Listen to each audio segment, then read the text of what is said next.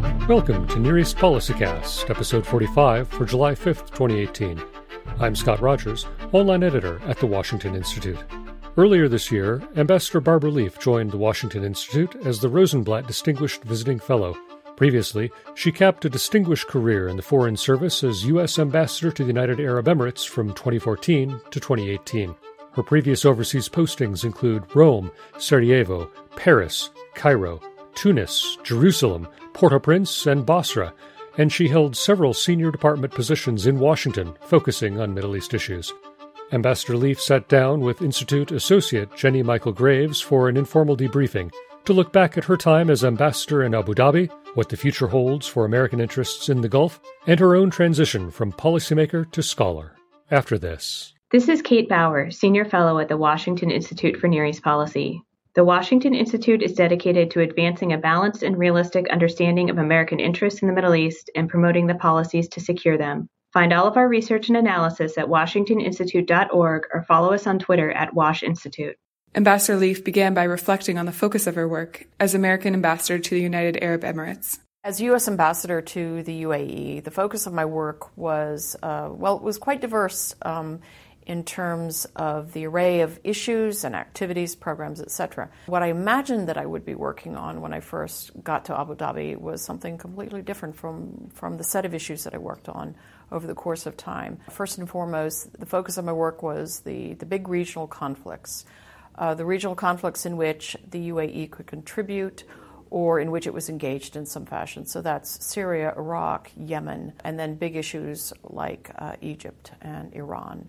I also had quite a bit of work on counterterrorism and counterterrorism financing. So when I think about my almost 3.5 years in Abu Dhabi, I think one of the most remarkable and memorable moments that I had, several hours actually, was the opportunity that I had to fly with the crew of a KC-10 tanker on a refueling mission in the skies over Iraq.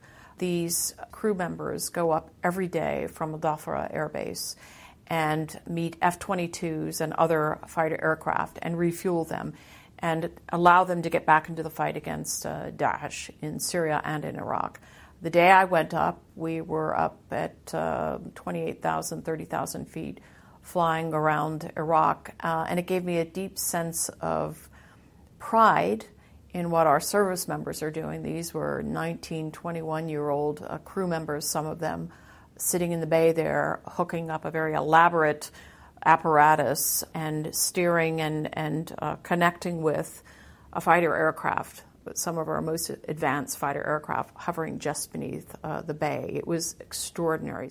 Ambassador Leaf listed the biggest impacts on U.S. interests in the Gulf right now. So if I had thought 4 years ago about the question of what is having the biggest impact on U.S. policy towards the Gulf, I would quickly have said the plummeting, the crashing sound of oil prices. But in fact, over the course of time, three things really had profound effects. One, of course, was the opening of the Yemen conflict, which engaged the Saudis, the Emiratis, Bahrainis, and Qataris.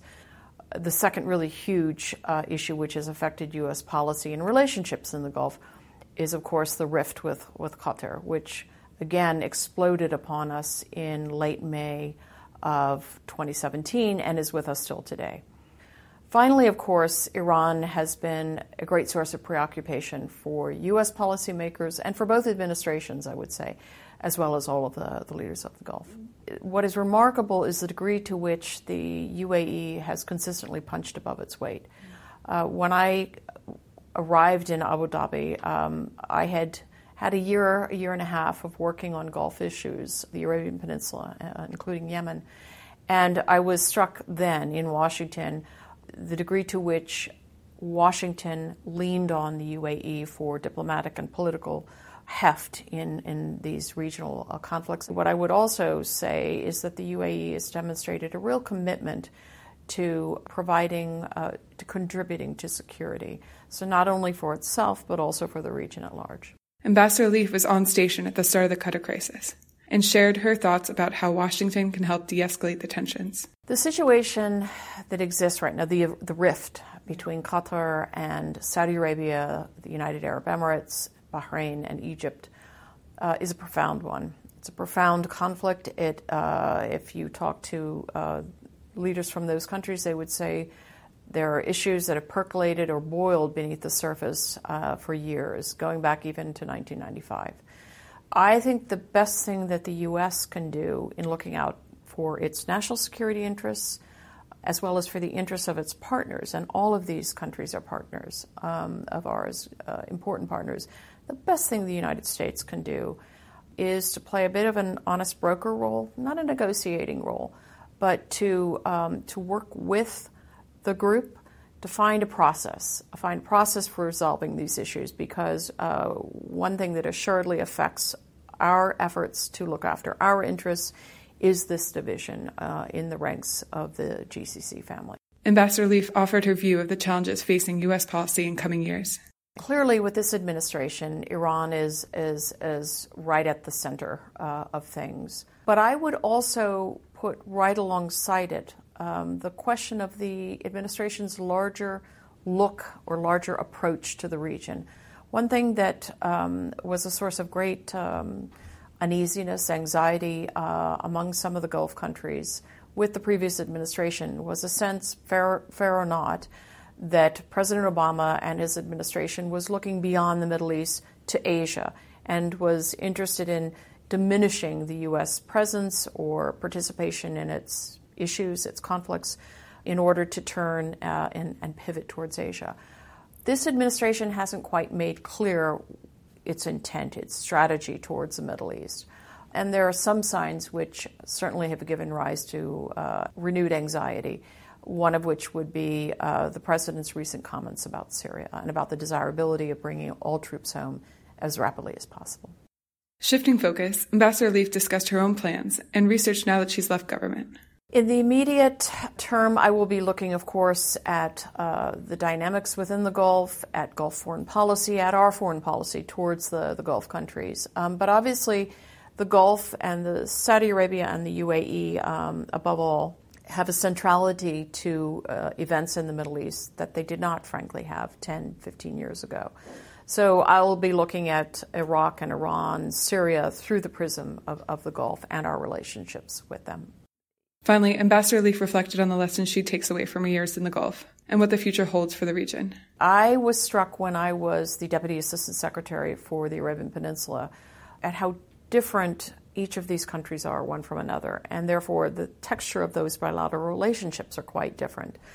We also have some very profoundly different dynamics afoot in the Gulf, and of course, when you think of change, you think of Saudi Arabia. And I would just simply say that in all the course of my career in the State Department, one would not normally have put change or dynamism in the same sentence with Saudi Arabia.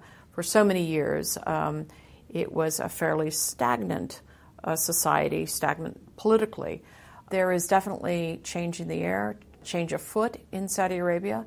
That brings with it great risks, of course, but many would say in the Gulf, and I think many would agree in Washington, that the only thing more risky than some of the changes that Crown Prince Mohammed bin Salman has underway is no change at all.